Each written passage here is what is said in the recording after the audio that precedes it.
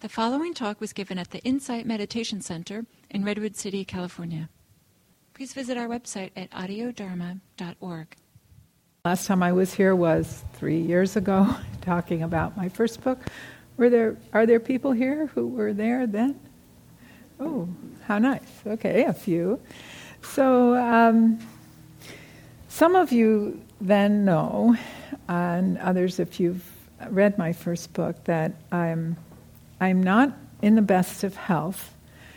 It's been 12 and a half years now.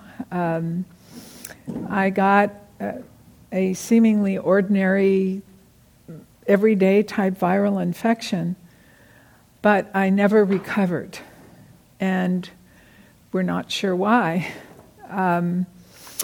So although I know that I look fine to everybody, to be blunt, I feel as if I have the flu. And I have felt that way for 12 and a half years. I often call it the flu without the fever. So I guess that's something to be thankful for, no fever. But I'm really happy to have come. Gil was one of my first Dharma teachers 20 years ago. So I'm just happy to be here. My new book, which is How to Wake Up, the blue one, not the orange one, came about largely because of feedback that I received from people who'd read my first book. They would sent me emails really from all over the world, asking me about all of life's difficulties, not necessarily, often not connected to their health issues.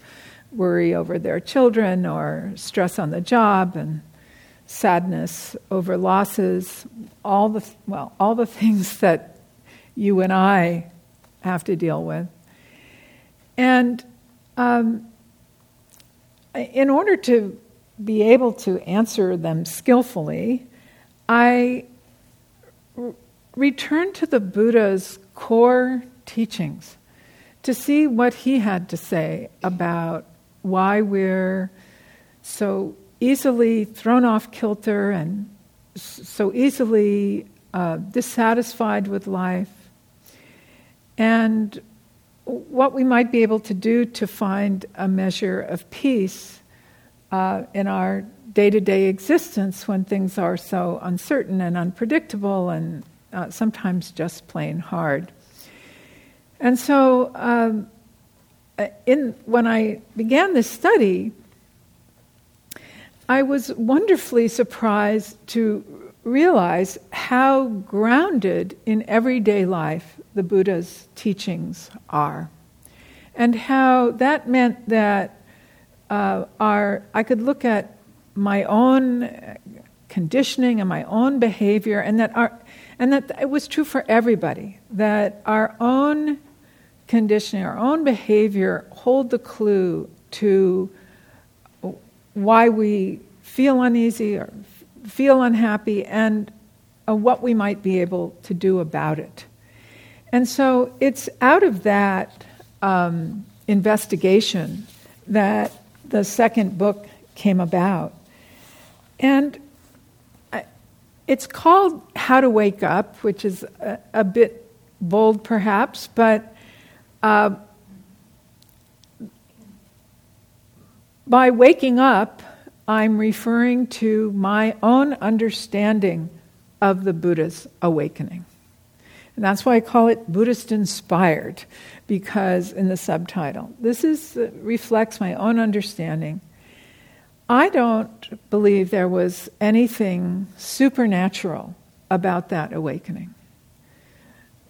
As the story goes, the Buddha sat down under a tree and began to carefully and mindfully observe his experience. And he sat that way for 7 days and 7 nights, and then he woke up. And it's a term I prefer. I prefer awakening to words like enlightenment, because they tend to carry that supernatural aura with them. he woke up to what it means to be human, both its stark realities and the potential it holds for us to find a measure of peace and sense of well-being and contentment. So let me start with the stark realities. They can be boiled down into two experiences that all of us share. Impermanence, you've heard that before, and the inevitability of some tough times, which is one way to express dukkha. Impermanence, of course, refers to the ever-changing nature of our experience. The Persian poet Rumi put it this way: "Is not impermanence the very fragrance of our day?" One of my first Buddhist teachers, Joseph Goldstein, put it this way: "Anything can happen at any time." Not as poetic, but it certainly cuts to the chase. Anything can happen at any time. And I like that characterization because it points to what I think of as two corollaries of impermanence that I focus on in the book. One of them is uncertainty, and the other is unpredictability. We certainly spend a lot of time seeking their opposites. Certainty and predictability. They're appealing because they would provide a sense of safety and security. But the truth is we control much less of our lives than we'd like. The Buddha went so far as to say that the only thing we control is our own actions. That's the fifth of his 5 remembrances. The only thing we control is our own actions. And, our initial reaction to that might be, well, okay, phew, that's enough certainty and predictability for me. But, it's not hard to come up with examples. I can go back to what happened to me 12 and a half years ago. I controlled my own actions when my husband, who's also named Tony, some of you know him. So when Tony and I got on an airplane to go to Paris for what was supposed to be a wonderful 3-week stay, I controlled my actions when I got on that airplane, but I didn't control picking up a virus somewhere along the way, probably on the airplane, that over a decade later keeps me mostly housebound. This is very unusual for me to be out like this. So, and I'm happy to do it, but as a result, I will be in the bed for a while afterwards. So what did I control there? And then last April, Tony and I went to a restaurant for an early birthday dinner for me, and he controlled his actions when he decided what he wanted to eat for dinner and ordered it off the menu. But he didn't control whatever went on in the kitchen that landed us in the ER, he in anaphylactic shock. And, we still don't know. And we're not 100% certain that the kitchen was the culprit. We don't know. So much of what happens to us is simply beyond our ability to control.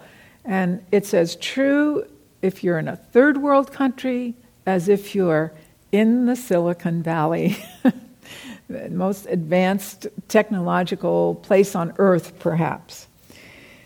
Denying or even resisting impermanence, the uncertainty, unpredictability of our experience can be a great source of dissatisfaction and unhappiness, what Buddhists, of course, often refer to as suffering.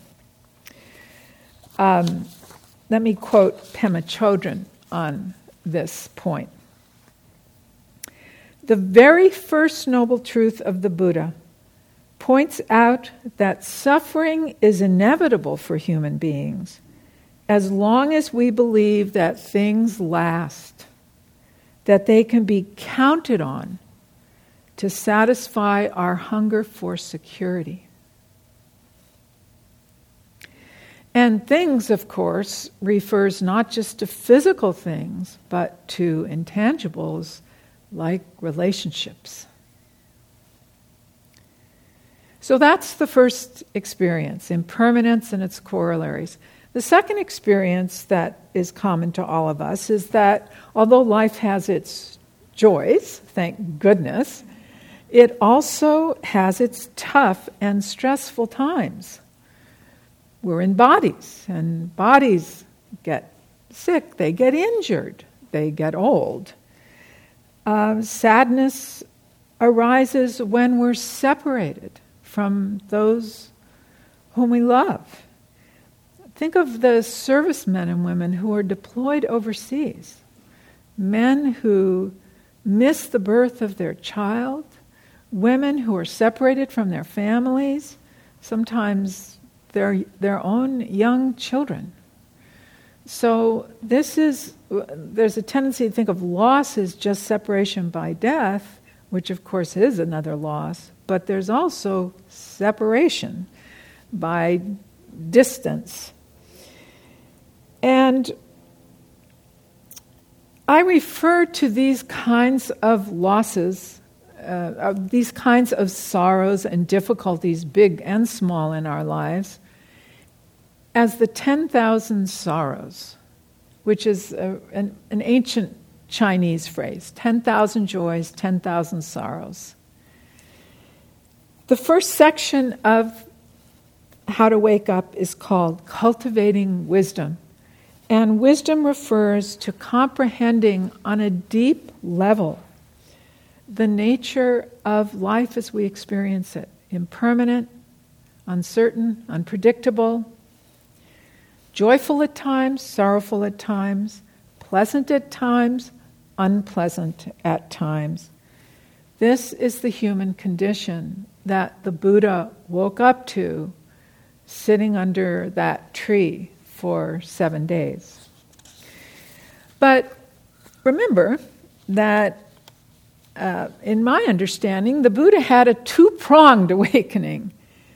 Yes, he awoke to the realities of the human condition, and those you can see reflected in the formulation of the Noble Truths, and in the 3 marks of experience: impermanence, no self, and dukkha, or suffering. I'm not discussing no self separately because to me, that's another corollary of impermanence. If nothing stays the same, neither do our identities. So there's this constant shifting of identities. But that was one prong of awakening. The other prong was his awakening to the potential to find our measure of peace and well-being in the midst of those stark realities. And one of the keys to realizing this potential is to recognize, through practice, to recognize and then simply not take up the compelling desire to make what's uncertain certain, to have only pleasant experiences. I still got that desire going. And to never experience sadness or sorrow again.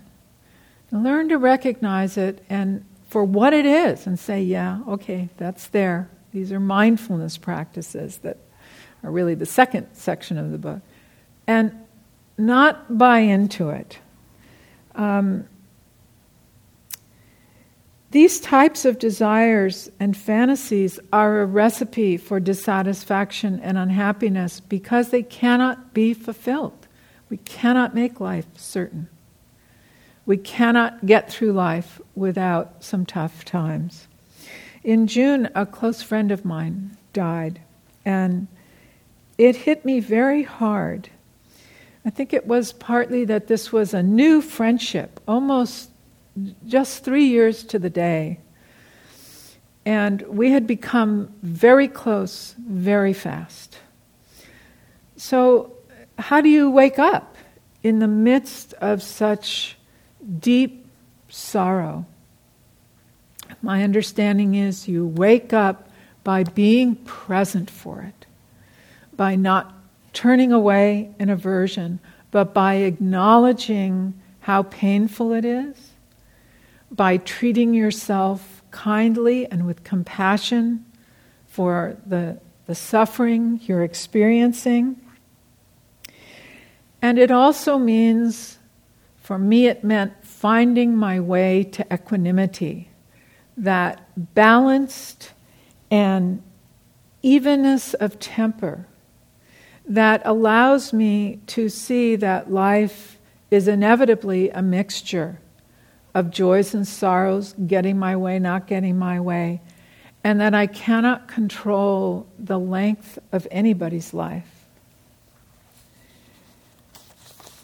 So that's my understanding of the Buddha's awakening, seeing clearly the nature of human existence and being present for our life as it is, no matter how it's unfolding. Easy to say, not so easy to do, being present for our life, especially when it's unpleasant. And there are several reasons why it's difficult to be present. One of them, and I have divided them into nature and nurture. Nature, I'll talk about that for a minute. Our brains have evolved really as a survival mechanism to move toward pleasant experiences and away from unpleasant ones. Really to get rid of unpleasant ones altogether. And certainly that's a good thing at times. It can save our lives. But it can also become a source of suffering and unhappiness because we cannot have only pleasant experiences. So, we wake up every morning hoping, well, this day will be only pleasant, but it's never happened to me. And yet we've got that, we're hardwired to move in that direction. So that's one of the reasons why it's difficult to accept how things are going when they're not to our liking. That's nature. Nurture is, I use that word to refer to the conditioning that all of us have undergone since early childhood, from our parents, from other influential people in our lives, teachers, mentors, and then increasingly as we get older, from the culture around us. We shouldn't underestimate the depth and strength of that conditioning. For example, most of us are told from childhood that if we work hard enough and keep a positive attitude, our dreams can come true. Someone recently pointed me, she wanted to know, well, what did I think of this book? To a new book by a best-selling, unlike moi, a best-selling self-help guru. And his new book is called Wishes Fulfilled. And so I said, okay, I'll look it up at Amazon. But I couldn't get past this soundbite in the book description. This is a quote from the author. All of your wishes can come true.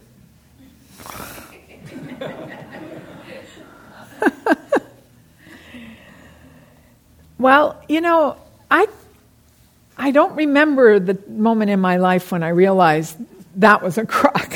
But I don't know about you, but I was conditioned from childhood to think this way. Work hard, think positively, and nothing is out of reach. Well, I've worked hard. I've worked for 12 and a half years to get my health back. I live in Davis, so I've been to maybe 20 doctors through my primary care physician because he wants me to get my health back too. The specialist there, I underwent a very toxic antiviral treatment through a doctor at Stanford here,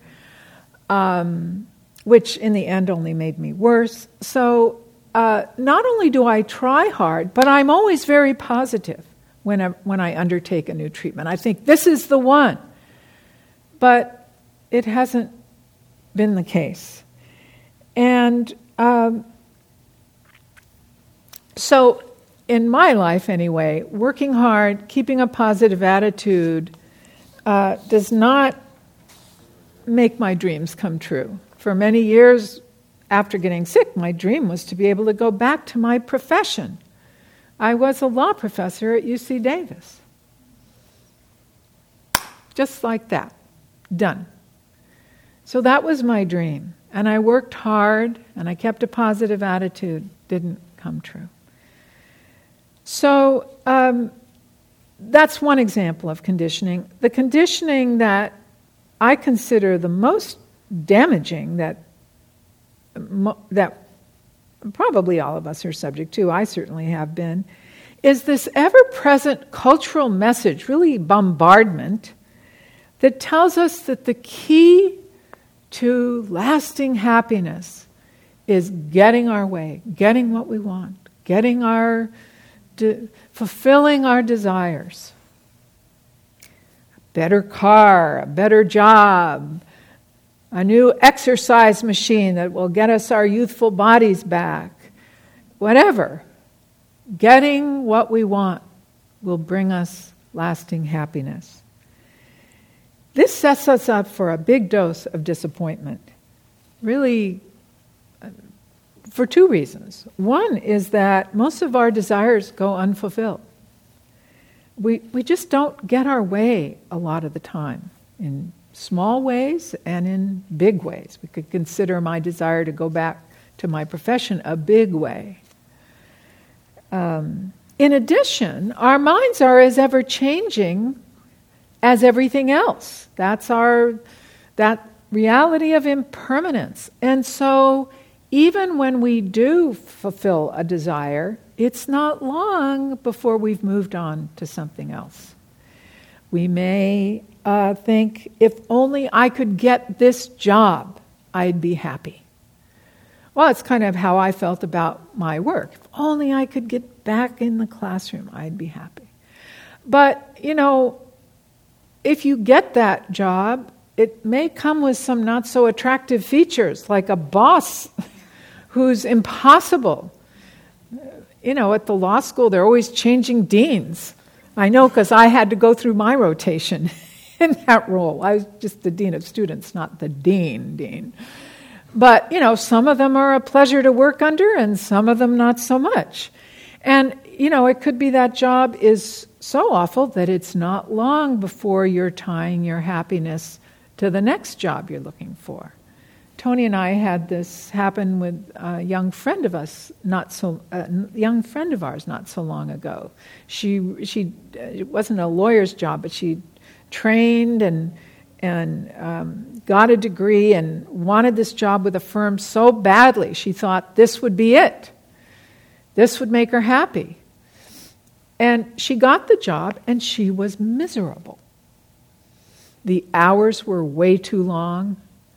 Her supervisor didn't appreciate her work. She really didn't find other people in the environment that she had rapport with. And so instead of bringing her this lasting, sustained happiness, this dream job brought her mostly frustration and disappointment.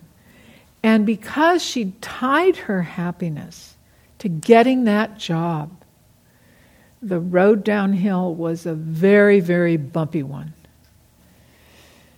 The Buddha had a name for this if-only type of desire. He called it the unquenchable thirst. That's the translation of tanha, a word that I know many of you know. And one of the chapters in the book carries that title. I call it, I believe, Want, Don't Want. That's how I like to describe tanha, because that's how I spend a good part of my day. So, want, don't want, the unquenchable thirst. And of course, tanha is a particular type of desire. In the language of the Buddha, Pali, there were several words for what in English we put under this umbrella term desire. So tanha doesn't refer to preferences, like I want chocolate over vanilla ice cream. We're not tying our happiness to that. Our lasting happiness will be momentary. And it doesn't refer to mundane desires, like I want to turn left at the next intersection. Nor does it refer to altruistic desires, to help someone in distress. Tanha is a type of desire that manifests as this compelling sense of need. And that's why it's that sense of need that hooks us and gets us to tie the fulfilling of a desire to our very ability to be happy. This is what happened to our young friend, and this is how I felt about my illness for many years. The desire to have my health restored was so strong that I had tied it to my ability to ever be happy again. And this was something I did not have control over. Now, I'm not suggesting that we be passive. I'm always on the outlook for new treatments. I've got Dr. Google over here, and I've got the flesh and blood doctors over here. So, and our friend has found a new job, hopefully taking to it more reasonable expectations this time. So be an advocate and be an activist, but know that you're entering the land of delusion if you find yourself believing that getting your way will make you forever happy.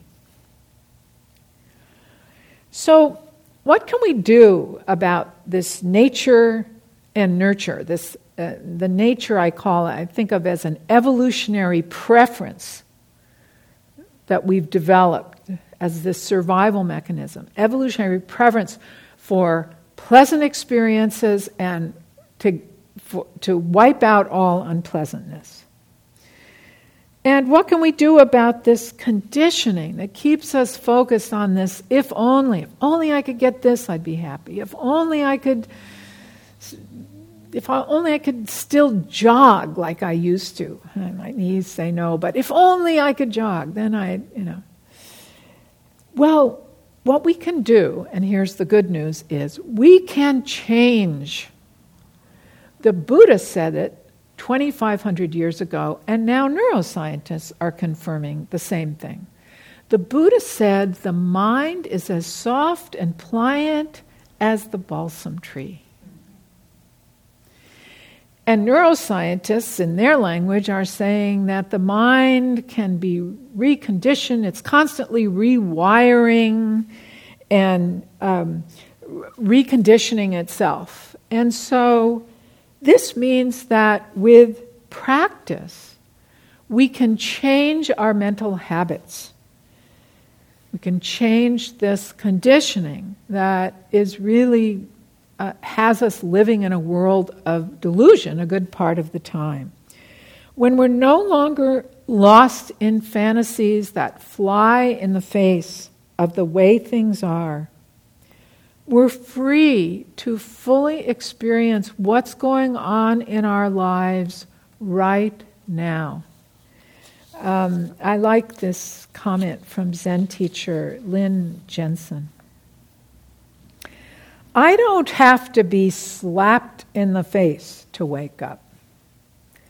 I need only be plucked up out of whatever comforting narrative I've designed for myself and dropped back into the world as it is. Sure wish I'd found that before this went to press. It might have found its way into the book, because I really like that. Back into, as I was putting it, back into what's going on right now in our lives. So with practice, we can become aware of this conditioning and begin to reverse it. And not only that, we can lay down new habits by intentionally turning our attention to the cultivation of more peaceful and joyous mental states. Kindness, compassion, happiness for others when they're happy, equanimity.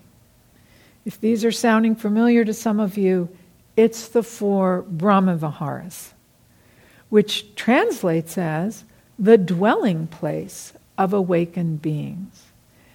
And the 3rd section of the book is devoted to the 4 Brahmaviharas. Sometimes the first one, metta, it's usually translated as loving kindness. I translate it, as some people now are, as kindness and friendliness, compassion, reaching out to others when they're suffering, joy in others' joy, and equanimity. So I'm going to stop for a minute to read a short excerpt from the book, from that section. There's a chapter that introduces all 4 Brahmaviharas, and then there are separate chapters on each of them. So this is from the chapter that introduces them, and this is on equanimity.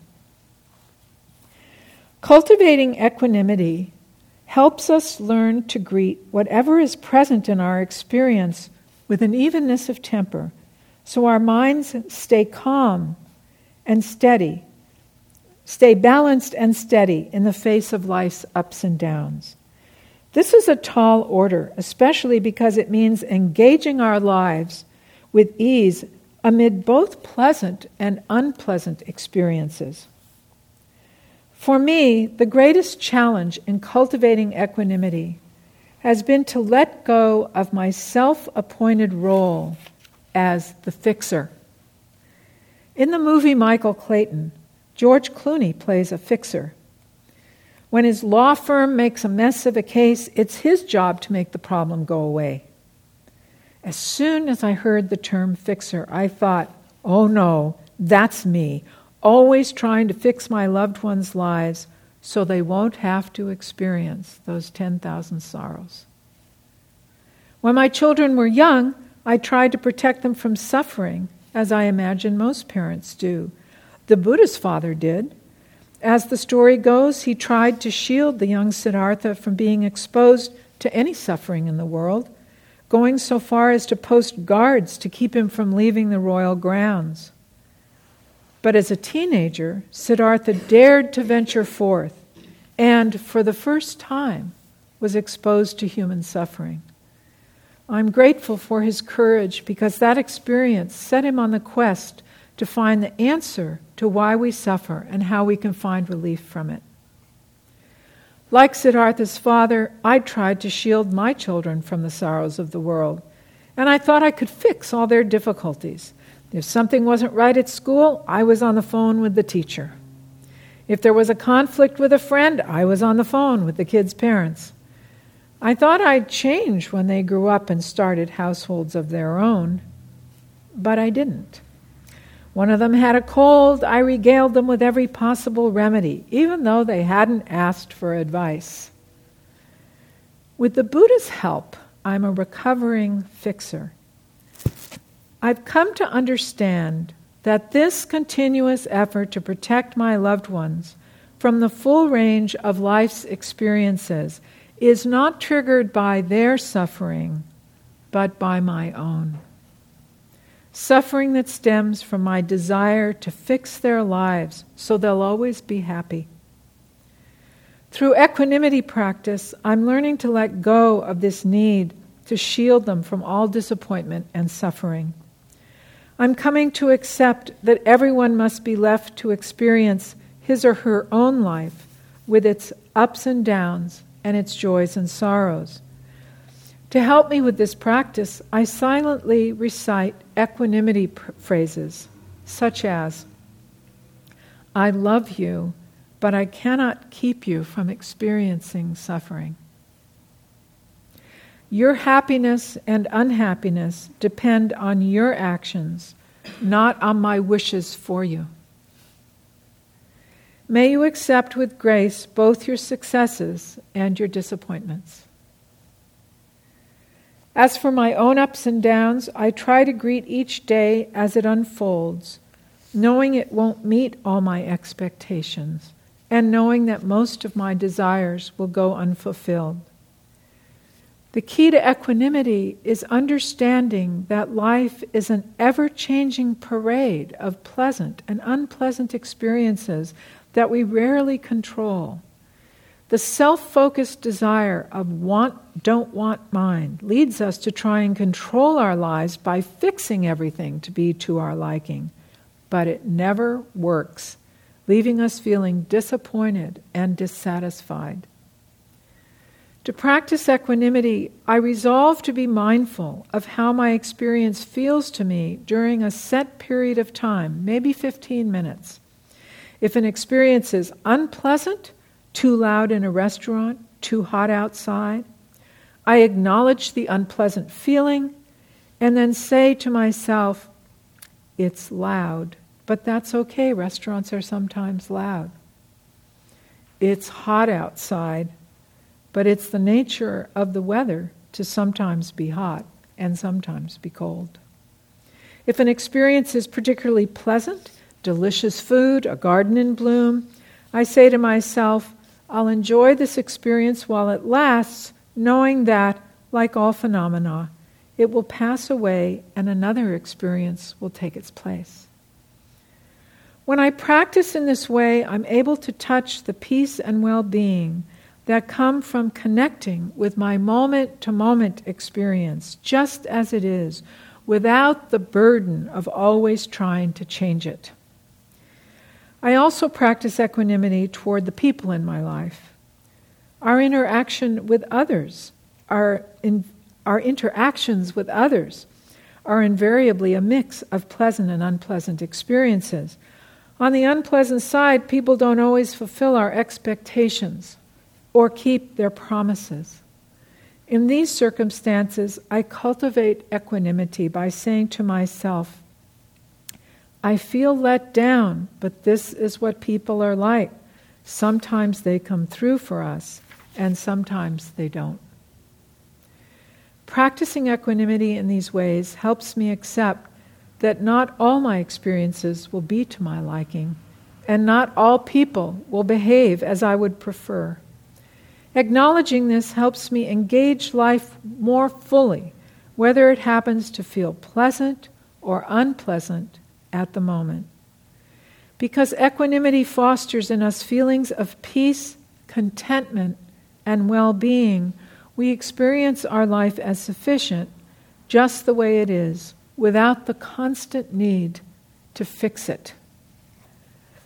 And then there's a chapter on equanimity that has several other practices, some traditionally Buddhist, one I adapted from Nietzsche of all people. So a few more comments before I see if people have any questions. I love the Dalai Lama's characterization of the Buddha as a great psychologist. That's how I see him. Because he was interested in exploring how the mind works and how the way we think and speak and act affects the quality of our life. And like a good psychologist, he was also interested in alleviating suffering. We're in the same boat as was the Buddha. He was not a god. There's no deity worship on this path. He was a human being just like us. This is why I start the book with this quotation from Thich Nhat Hanh. It is exactly because the Buddha was a human being that countless Buddhas are possible. The word Buddha means awakened one. And as a fellow human being, he saw the potential for all of us to become Buddhas, to wake up to the wonder and uniqueness of each moment of our lives. It takes practice to recondition the mind. Actually, both my books are full of practices. I counted the ones in the second book. I never counted the ones in the first book. And it came to me to an astonishing 58. At least the book's more than 58 pages. And all of them I illustrate with examples from my life or other people's lives. They're simple, but I hope the practices are life-changing. I don't see awakening as a one-time deal. I understand it to be a potential that arises over and over again. Every moment we're willing to engage our life with friendliness and with care as it's unfolding, rather than being lost in desires and fantasies about how we wish it would be, how we think it should be, how we want it to be. And when we do get lost in those fantasies, how encouraging and comforting to know that we can start again in the very next moment. I suggest you start like the Buddha did, by looking deeply at the human condition. Constant flux and change, a mix of pleasant and unpleasant, joyful and sorrowful experiences. And investigate how your conditioning has contributed to this mistaken belief that you control much more than you do about your life, and that you can fix it so that you'll always be happy.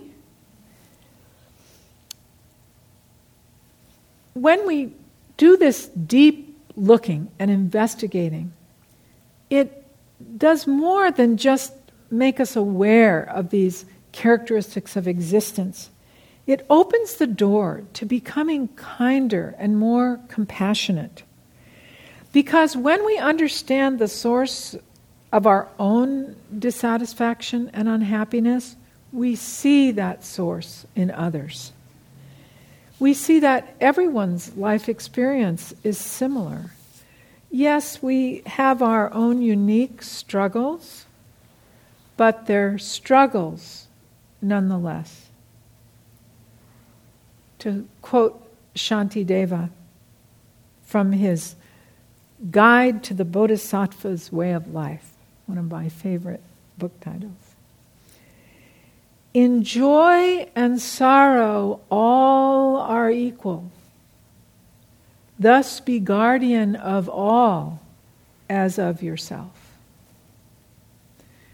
With practice, it can become natural to reach out to others as well as to ourselves to help alleviate our suffering and our pain. And this opening of the heart takes us out of our self-focused thinking. And when that happens, we're able to see what I think of as the big picture. And that is that in every household on the planet, in every generation, in every era throughout history, people's lives have been a mixture of pleasantness, unpleasantness, joys and sorrows. And taking this broader view is what can enable us to say, yes, this is what life is. This is what my life is. And then be fully present for it however it's unfolding. That's the promise of peace left to us by the Buddha. Finally, I want to say this. There's study and practice. Books are good for that. And there's life. Sometimes things just fall apart for us, maybe even shatter. I want to be clear that I'm not suggesting otherwise. It sure felt like things were falling apart for Tony and me when we were on our way to the ER in April. And I've been thrown off kilter by some events in my own life this past week. But the more I immerse myself in the Buddha's insights, and the more I work with these practices, the easier it is to regain my footing when things do fall apart. I want to close with a poem from a poet I recently discovered named Gregory Orr. Loss and more loss, that's what the sea teaches. The need to stay nimble against the suck of receding waves, the sand disappearing under our feet. Here, where sea meets shore, the best of dancing floors.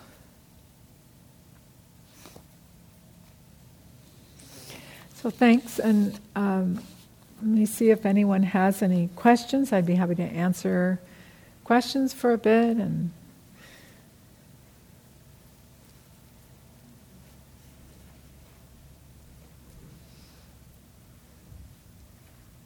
sure, thanks. Yeah.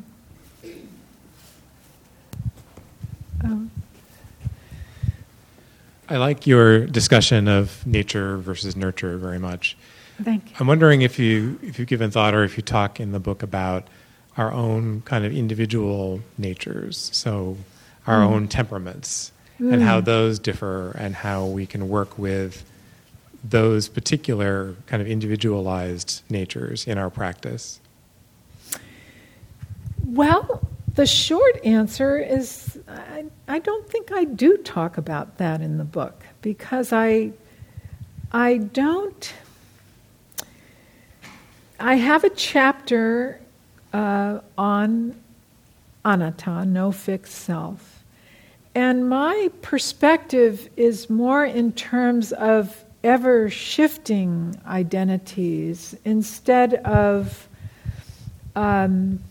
focusing on people's tendency to become stuck in certain types of behaviors, or and so I don't know the answer to the question, for example, whether people are born with a certain tendency to be moody or tendency to be kind. I don't know the answer to those questions.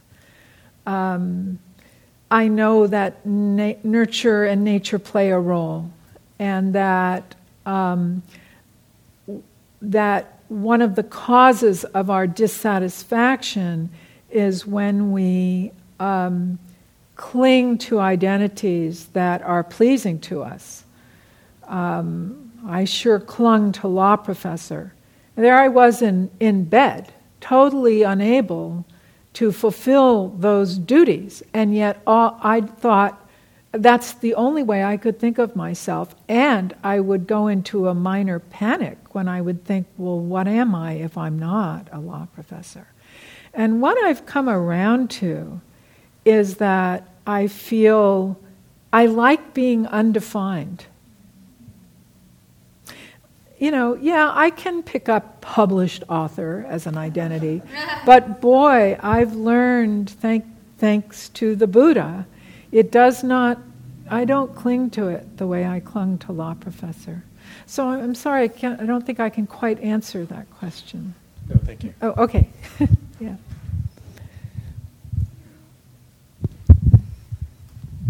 Hi. I just want to express gratitude for your writing. Thank you. I was told about How to Be Sick by someone who was facing an illness, and I've recommended it to other people, and they've just told me how it's just the right book. So, thank you. And you're welcome. Having known your story and what you've written about, know how much it probably took to come here, and just want to express my gratitude for that as Thank well. you. Because when I saw that you were talking here, I was amazed and really happy. So I'll tell you something funny. Tony was there when I said it. I was in the kitchen eating something before we left, and Tony came in the doorway, and I said, "I'm apologizing to my body for what I'm about to do to it." So thank you for seeing that. It's tough, but I'm happy to be here. I am. And so I've just started reading How to Wake Up, and have been reading your part on impermanence, which has been fabulous. Well, thank you. Chapter 1. Yeah, exactly. But what I guess what I wanted to share is that there are a lot of books out there, and there are a lot of voices out there of how to describe what people in this room think of as a truth that's really helpful for us to know in this time and place. And there is something about the way you write humbly about your situation and a mixture of the truth of the Buddha and your story with humility that is wonderful. And I just wanted to express my appreciation for that, because not everyone's able to do that. So thank you so much. Thank you this very means much. so much to me, because I get a lot of emails, but I'm not face to face with people very often. So it's very meaningful. I really appreciate that. Thank you.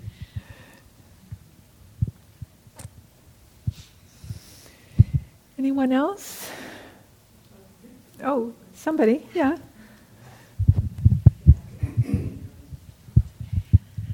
I too want to thank you for for being here. I know how much it must be taking out of you. I too have suffered from a similar type illness since I was diagnosed in college, and so I appreciate and I want to express my gratitude for you coming and doing this, and I feel so much gratitude for your presence online. I have both your books, and just not just the practice of reading them, but the fact that they exist, that they're there, that's something that's an alternative to so many other ways of fighting your illness or whatever your condition may be in life. Fight back against cancer, et cetera, et cetera. Sometimes it's called the tyranny of positive thinking. Yes. Not that it might not have its place, but sure. Tyranny. Exactly. Thank you. After 30 years, you can't positive think your way out of certain situations. And I just want to express my gratitude, not just for myself, but I feel like I'm representing my online friends who can't be here. I know there's one in Melbourne, there's one in Texas, and I've never met them. I can't. I live in this area, and I don't get to travel. But they're my dear friends, because I've met them through online forums like this, and we share, our interest in your writings and the things that you publish, your columns and things like that. Yeah, I do. I have a blog at Psychology Today. I'm sort of a voice among, maybe 90% of their people are therapists, and I'm not, but they do have a few. Yeah, and I guess I really don't have a question. Oh well, I'm glad you spoke. I'm glad you spoke. Yes. Thank you. Thank you. Thank you so much. It is easier to be housebound in the internet age. I will say that, although sometimes it's still horribly difficult. But sometimes I think about people in 20 years ago, maybe, who were isolated. If they'd been like I am and you are, that we would have been so isolated. So It is. I have friends, I've made friends from all over the world. Yeah. With that, I actually have another question. Okay. That is really, how do you keep your practice alive? I mean, in that I know that for me, Sangha is really important, and Sangha being literally in the same room with people. And as someone who can't go in the same room with people as often as you might like to, I'm curious about that. Well, it's a really good question, because some people who, there are some online Sanghas. There used to be one, I don't know if it still exists, in Second Life, this virtual reality community, Zen Sangha. And there are other, I think Tricycle Magazine has online Sanghas. They have not worked for me. And I think a couple things have helped me continue my practice without a traditional Sangha. And one is that at the time I got sick, I already was 10 years into Buddhist practice. Big, big help. Although, as those who have read How to Be Sick know, I put it away at first. It was part of the aversion to everything that was going on in my life. But the Buddha was patiently waiting in the wings. So there's that. And the other thing is that I'm incredibly blessed that my life partner, who I live with and see almost every day unless he's out of town, Tony, has been my partner on this path, and he actually does a lot of Dharma teaching. And so I have someone he's my Sangha, really. And that makes a tremendous difference. I don't know if I do know we have a friend whose husband has no interest in Buddhism. I'm thinking of Joan. But she has lots of Sanghas. She's got 3 or 4 going, I think. So I think it's that combination of the 10 years plus Tony. So I don't have an easy answer for that. But there are online Sanghas that some people have found really helpful. Yeah. I'm also I'm disciplined as a person. So I can say, okay, I'm going to study impermanence for a bit. And to the extent I can, on a day I'm well enough, I'll do it. So I am blessed. Maybe this is one of those natural things. I am disciplined. I don't know why, but I am. So, yeah. Good question. Anything else? Okay, well, I guess you have refreshments for people, right? Yes, we have refreshments to celebrate